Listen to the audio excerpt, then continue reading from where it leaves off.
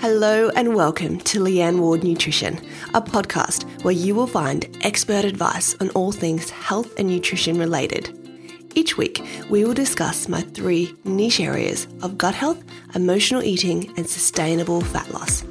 My hope for this podcast is to cut through the BS online and show you real, practical, and evidence-based messages around nutrition so you can live your best life, day in and day out.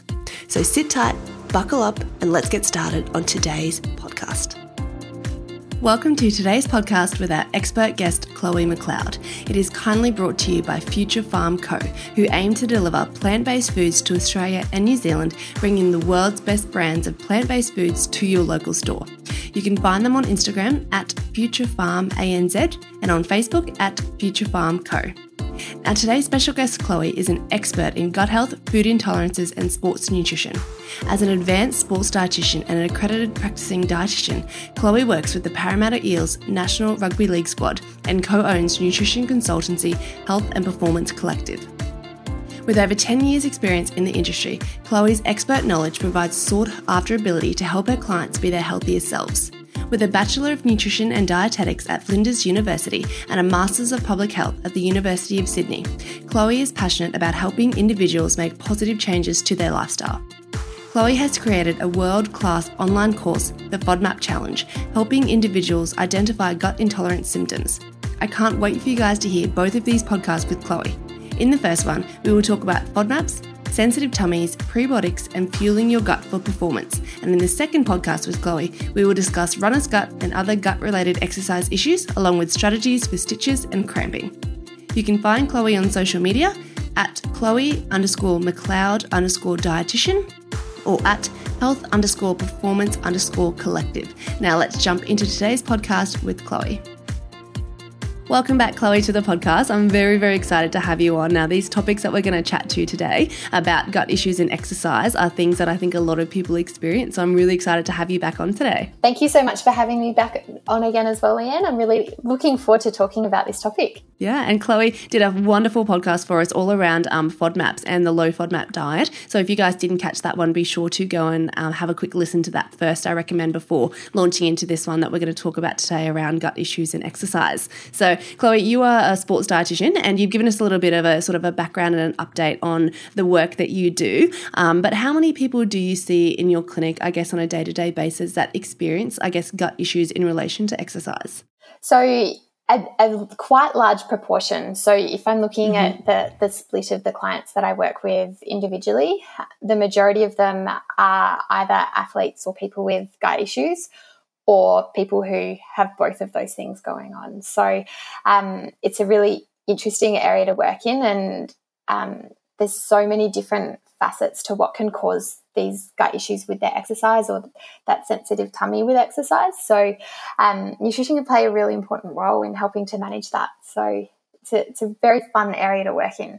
Now, I'm going to jump straight in here. We're going to start talking about bathroom issues straight away. My first question for you is, why do people need to use the bathroom as soon as they start running? And I'm one of those people as well. Like, I'll be like, I'm just going to go run. You know, I'm not really a runner by chance, but when I was running a couple of years ago, I might be like, oh, I'll go for a 5 or a 6K run. And the minute that I start, I'm like, oh my God, I need to use the bathroom. Why does that happen? So there's a couple of things that are going on there. So in part, it can be psychologically that there's some stress around going for that run. I think particularly, you know, people are doing a race and suddenly they're only ever getting symptoms when they're doing a running race. That is going to tend to be more of that psychological side of things. But from the other side of things, it can be around nerve endings. It can be around the water being pulled into the gut. It can be around what's been eaten beforehand and the food you've been eating start to ferment and create gas. And as a result, your bowels then can need to evacuate quite urgently.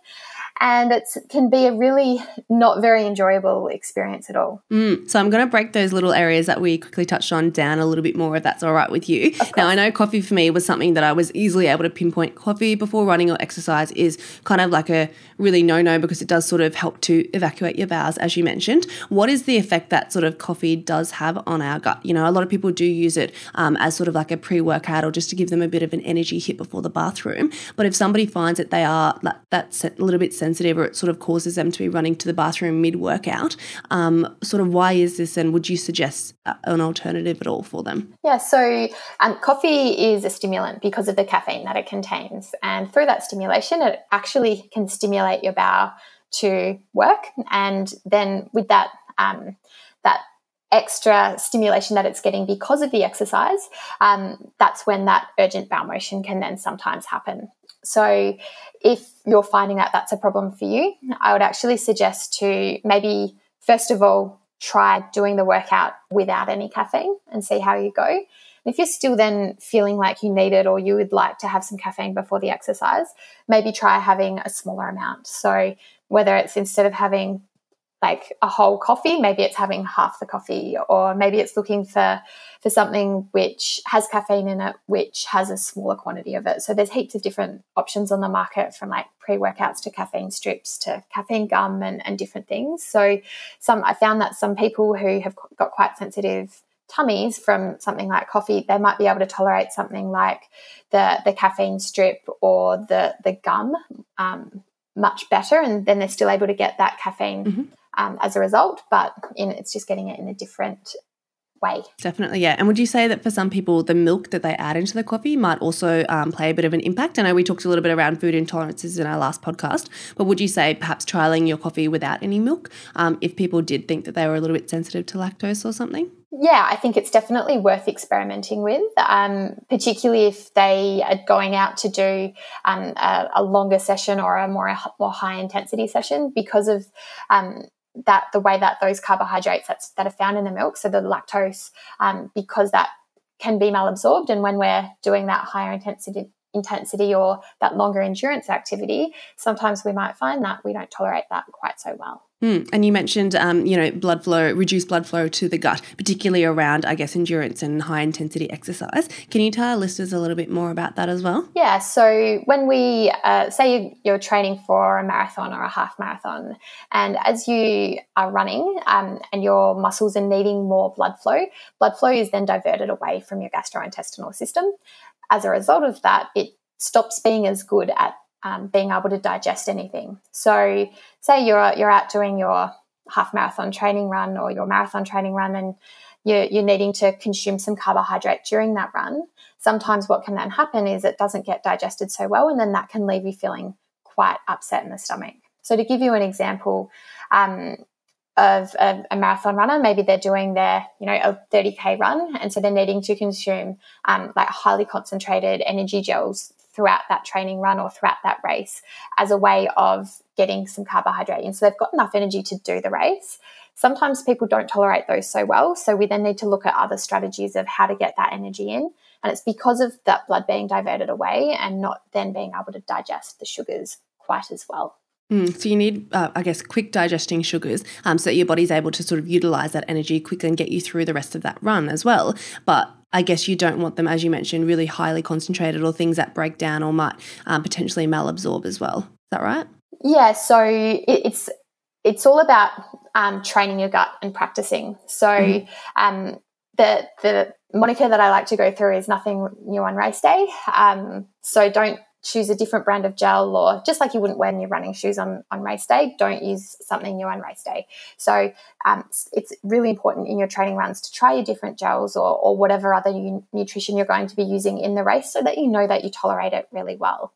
I know that when I was marathon running, I decided that I needed to do some marathons because I was working with so many marathon runners, just so that I knew what it felt like. And I know that initially when I started using energy gels, I couldn't have more than half of one at a time, or I'd get like a really upset stomach, really loose bowel motions. But over time, as I had them more, as I got better at running and having them at the same time as well, over time I was able to then tolerate a whole one at the same time, rather than having to have half one and sort of like try to tuck it back in my pocket and hope it didn't leak everywhere. So, it's those things that you need to do, but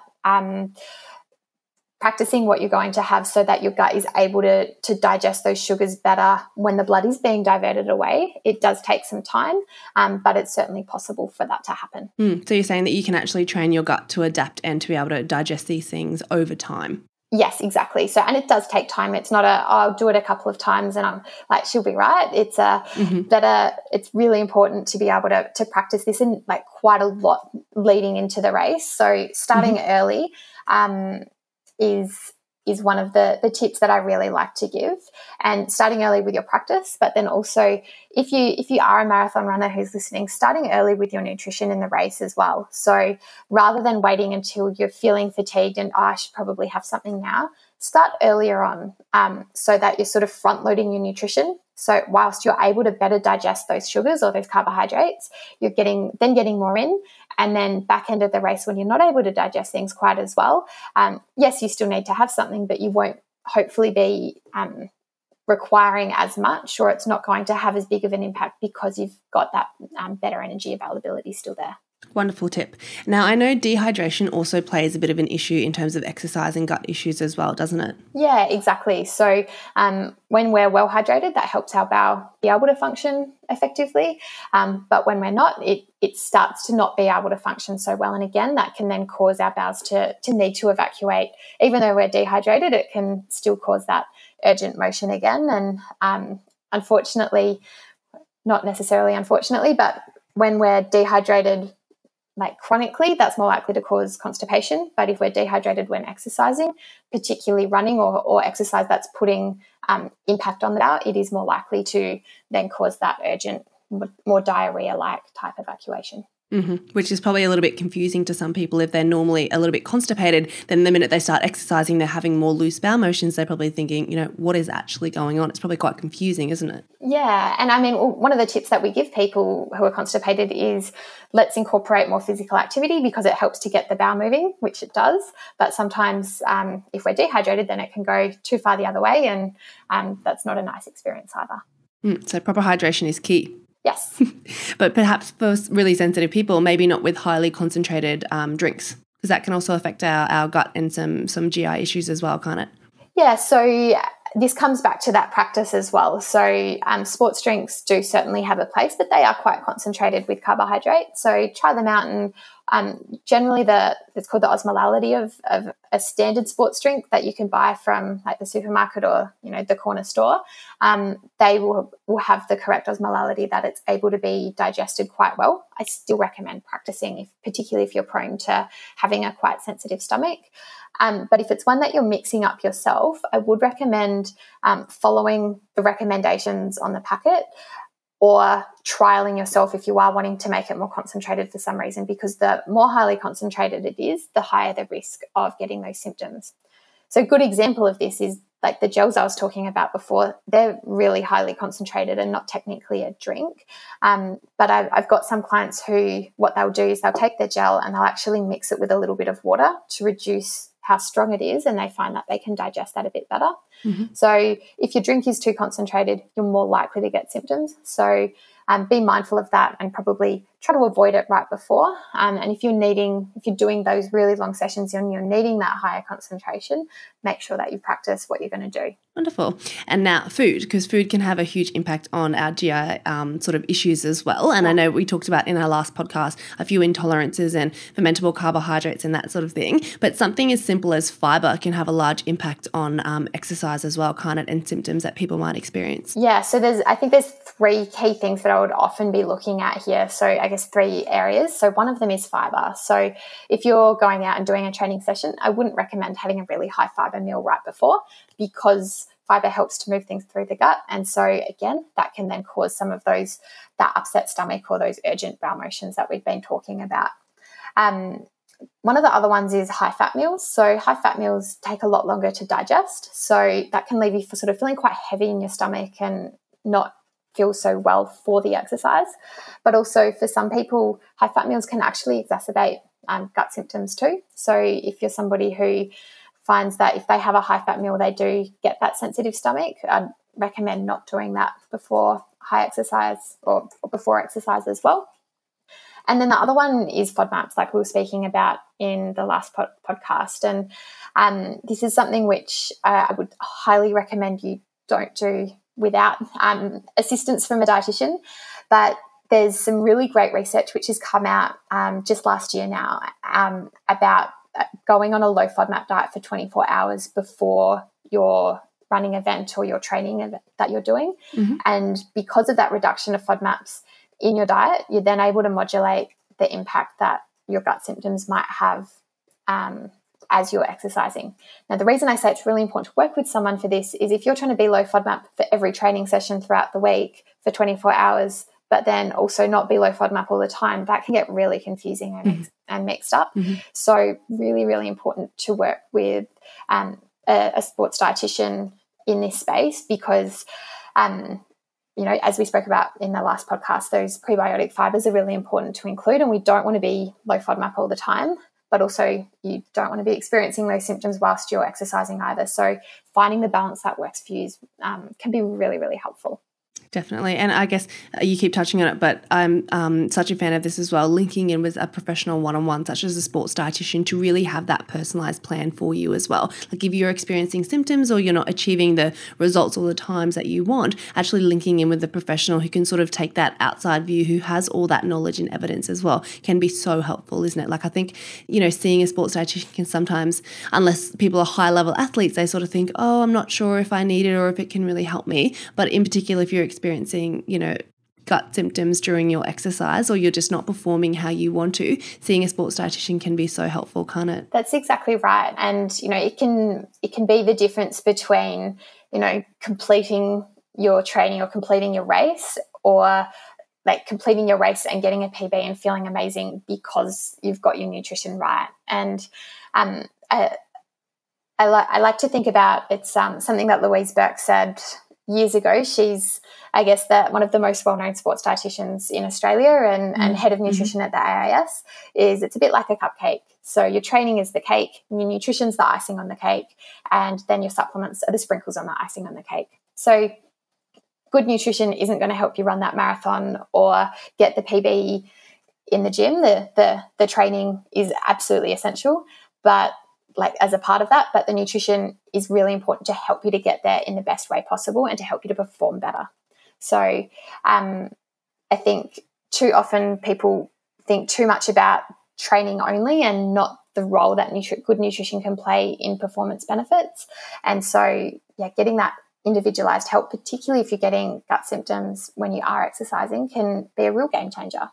Definitely. And you wouldn't want to go through all of that training, in particular, for something like a marathon. If I was to ever run one, which I don't think I would ever do, but I'm sure I would need to train for at least a year to be able to get myself to that point, I would absolutely hate to be able to get to race day and actually not even be able to finish because I was experiencing gut symptoms or just feeling so terrible throughout the run that I just physically, couldn't even finish it. Yeah, and sadly, that's the type of client that I see. Not sadly, because I like helping people, but sadly for them, that's the type of client that walks through the door for me really regularly. Is people who haven't got the nutrition right. They've gone out to do, whether it's that half marathon or a 100K race or somewhere in between, and haven't been able to complete it after putting, hours and hours of training in because the nutrition hasn't been right on the day and they haven't been able to fuel effectively. So getting that right, it's it's a really satisfying place to be working because it can really help people with achieving their goals. Definitely. Sorry to interrupt this podcast, but I wanted to take less than a minute to kindly thank our generous sponsors, Future Farm Co. They aim to deliver plant-based foods to Australia and New Zealand, bringing the world's best plant-based brands to your local store, ensuring that you have greater variety and convenience and that your options for plant-based foods are always delicious. Their objective is to speak the facts, educate on sustainability and health, while also providing a simple and convenient solution to feed the world's population and improve the environment. You can find their many plant-based options to replace meat, chicken, seafood, dairy, and also desserts and sauces on their website, which is www.futurefarmco.com, or you can find them on Instagram at futurefarmanz or on Facebook at futurefarmco. Now let's get straight back to our podcast. Now, I wanted to sort of take a different sort of turn and talk about nerves and exercise because, again, that can definitely elicit some gut symptoms of some people. And we talked a little bit about how important stress management was in terms of gut symptoms in our last podcast because of sort of that gut-brain link. What do you recommend for people who do feel extremely nervous before they exercise, whether that be, you know, a huge marathon or whether that just be going to the gym and doing their, you know, morning F45 class or something like that? If they're feeling that they get nerves and they almost feel physically unwell before they exercise because they're so nervous or anxious, and then they get those flow-on gut, symptoms from there. What do you suggest for those sorts of people? So I would suggest different things for both the scenarios that you mentioned. So for the marathon runner, I would recommend for as they're preparing before race day, get in a really great routine. So have shoes that you know feel really great that you're running in. Have, if you're a female, your favorite running sports bra, your favorite leggings or shorts and singlet that you're going to be wearing that you know they don't chafe, they feel really great, and you feel really comfortable wearing those. The same thing with your nutrition, having a go-to meal to eat the night before the race that you know never causes you an issue. Same thing with what you're going to be eating before the race on race day, so that you're in a really good routine, so that it's eliminating all of the sort of external things. And that then, I think, because you're in a good routine, you're feeling confident in what you've done to prepare for the race, that can really help with reducing some of those nerves. It's normal to feel a little bit of nerves before something that you've been preparing for. I think, you know, regardless of if it's like exercise or, you know, you've got like a big work meeting or like presenting at a conference or something like that, it's normal to feel nervous because you care about it. You've been working hard towards achieving that. So not feeling nervous, I think, is probably not really you can't get rid of those nerves, but it's about managing them. And I think having good routines that help you to feel confident are really helpful. I like to recommend incorporating some meditation into that routine as well, because we know that that has such a positive impact on what's going on in your gut as well from a symptom reduction side of things. If you're somebody who's feeling more nervous just because of going to the gym, then I'd actually be wanting to maybe dig into a little bit more around where is that nerves and anxiety coming from? Is it that you're just nervous because you know it's going to be a hard class, or are you actually feeling physically nervous about doing the exercise? And is it are you maybe not enjoying it, or is it maybe not an environment that you like being in? If it's that, then maybe reevaluating the type of exercise you're doing or where you're doing it. Because exercise should be enjoyed. It shouldn't be something that's causing such high level of anxiety for you. But if it's more just, I'm a bit nervous because I know my F45 class is going to be killer today, again, taking a few deep breaths. So literally 3 deep breaths, breathing in, counting to 4, breathing out, counting to 4, and doing that 3 times can go a really long way to help to calm you down, help to relax you. And then as a result, that also helps to relax your gut as well, to help with managing some of the symptoms as well. Definitely, absolutely love it. Now, I get asked this question a lot of the time, and I don't really have, I guess, the knowledge base to be able to answer it fully, so I'd love to ask you it. And it's really around stitches. So a lot of people say to me, you know, I go out for a run, but I always get a stitch. I don't know whether I should eat before, drink during, you know, eat during, that sort of thing. I guess, why do people get stitches, and is there anything that can assist with, getting stitches during exercise or cardio-based sessions? Yeah, so it's a really good question, and I can't give you a straight answer.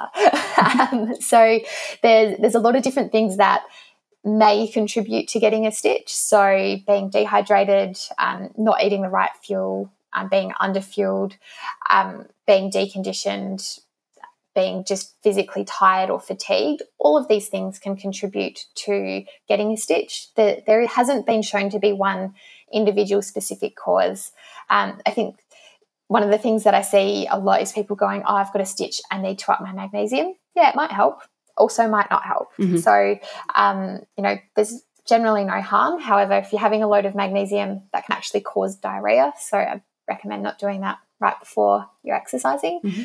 But there's a number of things that you can do to help reducing the risk of getting that stitch. So fueling well for the training you're doing, ensuring you're getting enough rest, ensuring that you're well hydrated, and doing adequate training and taking it up a notch step by step rather than going from 0 to 100. All of those things are going to help with reducing the risk. But unfortunately, there's nothing that can guarantee that it's not going to occur at this point in time. Mm-hmm. And those strategies sound very similar to what you might suggest for somebody who might get cramping, particularly around the magnesium. A lot of people say, can I take magnesium for cramping? Again, I haven't really found any research to support that does have a beneficial effect. Probably won't harm a lot of people, but as you said, it can contribute to looser bowel motions as well in higher amounts. So they seem similar strategies, aren't they, for cramping and stitching, you'd say? Yeah, they are. A couple of other things to look at, particularly if it's I haven't specifically looked at this for cramping, for stitches, but for cramping, using pickle juice. So there's a number of different brands on the market. There's one called Pickle Juice, there's Cramp Fix, and there's a bunch of others. Or you can literally get like the juice from your jar of gherkins or your pickled onions in the fridge. And because it's made from vinegar, and the research has shown that it helps to shock your olfactory nerve, and they think that that's what then helps the cramp to stop. So it's quite effective if you're actually cramping to stop the cramp. There's some anecdotal evidence that consuming it, and when I say consuming, just to highlight, I'm not meaning swallow, swish it around your mouth for about 10 seconds and then spit. You don't have to swallow the vinegar, thankfully. That would be horrible. Probably cause some more gut issues.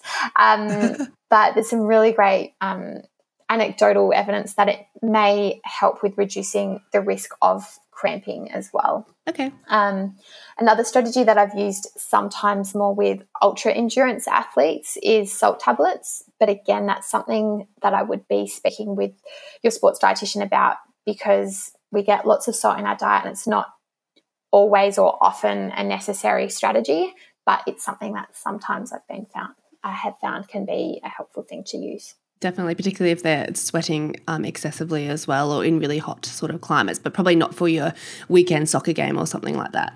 Exactly right. Yeah, please don't do that for your weekend soccer game. The pickle juice is a really interesting thing, because my brother actually used to get cramps when he used to just play socially soccer with his mates on a Saturday and that sort of thing, and he used to take magnesium, and I sort of said to him, there's not really much evidence for it. I think it's really around a bit more of the deconditioning, because he didn't play for sort of 3 seasons and he'd jump in and try to play like A-level for like a season or something, and he'd just always sort of end up cramping up during the game. So yeah, I think that's more due to deconditioning than anything else. But I mean, still, the pickle juice could help in that situation with stopping the cramps, but like in real time or acutely.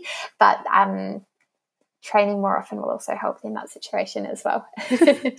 Yeah. So if somebody is experiencing a cramp during maybe a soccer game, to keep going with that example, actually just taking the pickle juice, swirling it around your mouth for 10 seconds or something, and then just spitting it can actually really help to reduce the severity of the cramp or stop it altogether. Yeah. So it may stop it altogether, and often it will, but at least it should reduce the severity of the cramp. So yeah.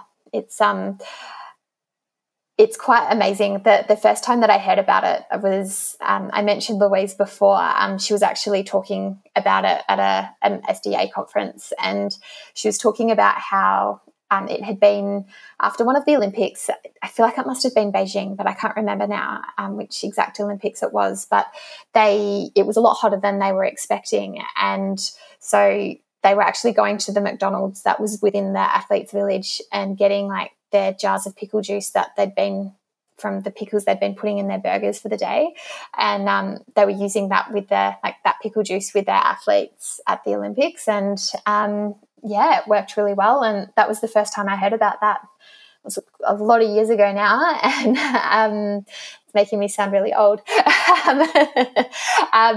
But yeah, I've been recommending it to athletes ever since, and it's phenomenal how well it can work. So yeah, it's certainly one I like to suggest. Wonderful. I've never heard that before. So guys, you heard it here first from Chloe herself. Pickle juice may just save your life, or at least save you from cramping.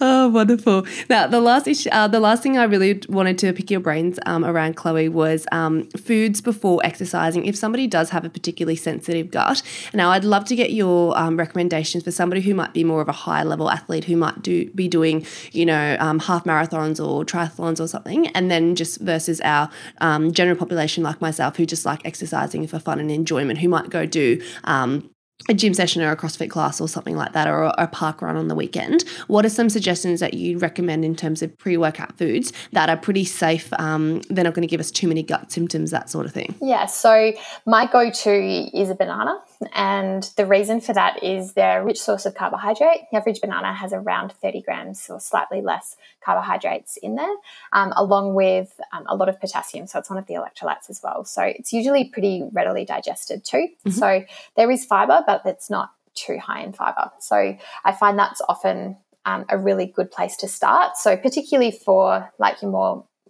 weekend warrior type athlete or somebody who's doing parkrun or going to the gym, mm-hmm. It's a really easy, convenient way to be getting something in. Now, if you're doing a longer session or have a higher training volume throughout the week and need to have a little bit more food, then it doesn't have to be a banana. It could be a banana if you wanted it to, but build other things in. So one of my favourites to recommend is a smoothie. So some fruit, your choice of milk, and then some oats. And I will always like to suggest, if you tolerate the coffee okay, a shot of coffee in there as well. That way you're getting everything in there all at once. If you're, say, driving to somewhere where you're going to be doing, say you're doing a run with some friends along the beach or something like that, then you can drink it in the car on the way there, or you can drink it as you're getting ready at home. So it's really, you don't have to sort of sit down and have it. It's just, you can sip on it as you go. Or maybe it's like some toast with some honey, some muesli and some yogurt can work really nicely as well. So you can see that the things I'm suggesting are all foods which are quite rich in carbohydrate. A bit of protein there, but the carbohydrate is the more important nutrient. Mm-hmm. If you are somebody who is needing to be mindful of the more sort of FODMAP side of things, like I touched on before, then the Just Right banana is a good way to go, or choosing something like a low FODMAP cereal, so one that is maybe made from quinoa or sorghum or something like that, or a smaller amount of oats with maybe some blueberries, maybe it's some lactose-free milk or yogurt as well, or maybe it's like some almond or soy milk instead. Mm-hmm. So there's lots of different options there of things that you can have, and I do think it's a bit of trial and error to see what works for you. The things that I've mentioned are probably the things that are the most popular that I've seen people find work well in general. But if none of those things work and you're like, maybe it's having some potato, for example, before you're heading out because it tends to sit really well, or maybe it's like some rice or something like that. Again, whatever works for you, choose something which is rich in carbohydrate is the most important thing. And then just checking the timing as well. So if you're training first thing in the morning, you probably don't want to be getting up super early just so that you can eat. So choosing something which is a bit smaller that you can have a bit closer to the start of the exercise, and that's part of where that banana recommendation has come from, because it is a bit smaller, it is quite convenient. But maybe you're training like in the afternoon, and you have a little bit more time to have a larger meal beforehand. So making your lunch richer in carbohydrate, that's where maybe having like some salmon or some eggs or something like that for some protein, but then there's some potato or some rice or some other really carbohydrate rich food that's a big part of that lunch meal too. Mm-hmm. And would you say, sort of as a general guide, if you're going to eat a main meal as the meal before your exercise, sort of around that 2 hours before you exercise, but if it's more of a snack, maybe 15, 20 minutes before you're about to exercise? Yeah, so 2 to 3 hours before for the main meal, mm-hmm. I think is ideal, just to give it that little bit of extra time to digest, particularly if you've got that sensitive stomach. And then, yeah, if it's a smaller, more snack type thing, that could be anything from sort of 15 minutes up to sort of 45 minutes beforehand. That can work really nicely as well. Wonderful. And then lastly, are you a big fan of training with some fuel on board? Of course, I always recommend that if they're more those high-level athletes, that sort of thing. But just for people who are generally exercising for health and weight loss benefits, are you a fan of doing sessions fasted, or are you more a fan of doing sessions with some fuel on board? Because there's a lot of, I guess I get so many questions about people saying, I only like training fasted at, 6 a.m. in the morning or something. And then, people are trialing intermittent fasting and that sort of thing. So as a general, rule, would you sort of say that you're more of a fan of exercising with fuel on board, or are you happy for people to go into sessions fasted sometimes as well? It depends on the session and what the person's trying to achieve from the session. So if it's purely cardio based and it's a shorter session, so say that I'm going for a run and they're going out for 30 to 45 minutes, do that fasted, no problem. Like that shouldn't be an issue. But if you're trying to head out for a longer run, or if you're doing more of a high intensity session that's got like weights included in it as well, then I wouldn't recommend doing that fasted, because having that fuel on board will help you to be able to perform in the session. But also, if you do those types of sessions fasted, you're actually more likely to end up using your muscles as a source of fuel if you don't have enough stored fuel in your muscles already. And that's sort of working against what you're trying to achieve as well. And the other thing is, if you're doing the session for performance, so if you're trying to push yourself as hard as you possibly can, I wouldn't recommend doing that fasted either. So there certainly is a place for fasted training, but it's certainly not just do your morning session fasted and then you're fine. That's not quite how it works, unfortunately. A lot more comes into play. That's great, because that's exactly what I recommend as well. So good to hear that we're on the same page there. But it really is about what goal you're trying to achieve. Are you trying to hit that PB? Are you trying to hit a squat as heavy as you can, versus are you just going out for a 5K run, which you could run with your eyes closed because it's something that you enjoy and you do all of the time. Yeah, exactly right. Wonderful. Chloe, I better let you go. I know you've got a busy day ahead of you, but thank you so much for coming on the podcast and talking a little bit more about performance and gut health issues and sensitivities. It's been a pleasure to have you back on today. It's been lots of fun. Can you tell our listeners at home where they can find you on social media? Can they email you? Do you do consultations online if, say, somebody's listening from America or from Perth or something like that? Because you're Sydney-based, aren't you? Yes, I am. So you can find me on social media on Instagram, so Chloe_McLeod_dietitian. Or we spoke about one of my businesses in the last podcast, but my other business is called Health and Performance Collective, and its Instagram is health_performance_collective. Or if you wanted to, you can get in touch with me on Instagram, or if you head to the Health and Performance Collective website, which is literally healthandperformancecollective.com. And you'll be able to get in touch with me via email on there. Yes, I do online consultations, so I actually work with quite a lot of people all over the place. And online consultations is actually all I'm doing at the moment. Not seeing clients in person due to having my baby. It's making life a little bit easier. So yeah, if people are interested, please get in touch. And yeah, thanks so much for having me. Definitely. And Chloe is an absolute wealth of knowledge, guys. So if you would love to have her as your dietitian or get in contact with her for an online consultation, I highly, highly recommend it. You will not regret it. That's if you're a weekend warrior and you just like exercising, or if you're quite a high level athlete. Chloe has a wealth of experience with both of those subtypes of people and also with gut health issues as well. So she'd be a great place to touch base with it and book in a consultation with her. So I'll link your socials and your website in the show notes as well if anybody wants to go and check that out. But thank you so much for coming back on the podcast. It's been an absolute pleasure. No worries. Thanks so much for having me, Leanne. It's been loads of fun.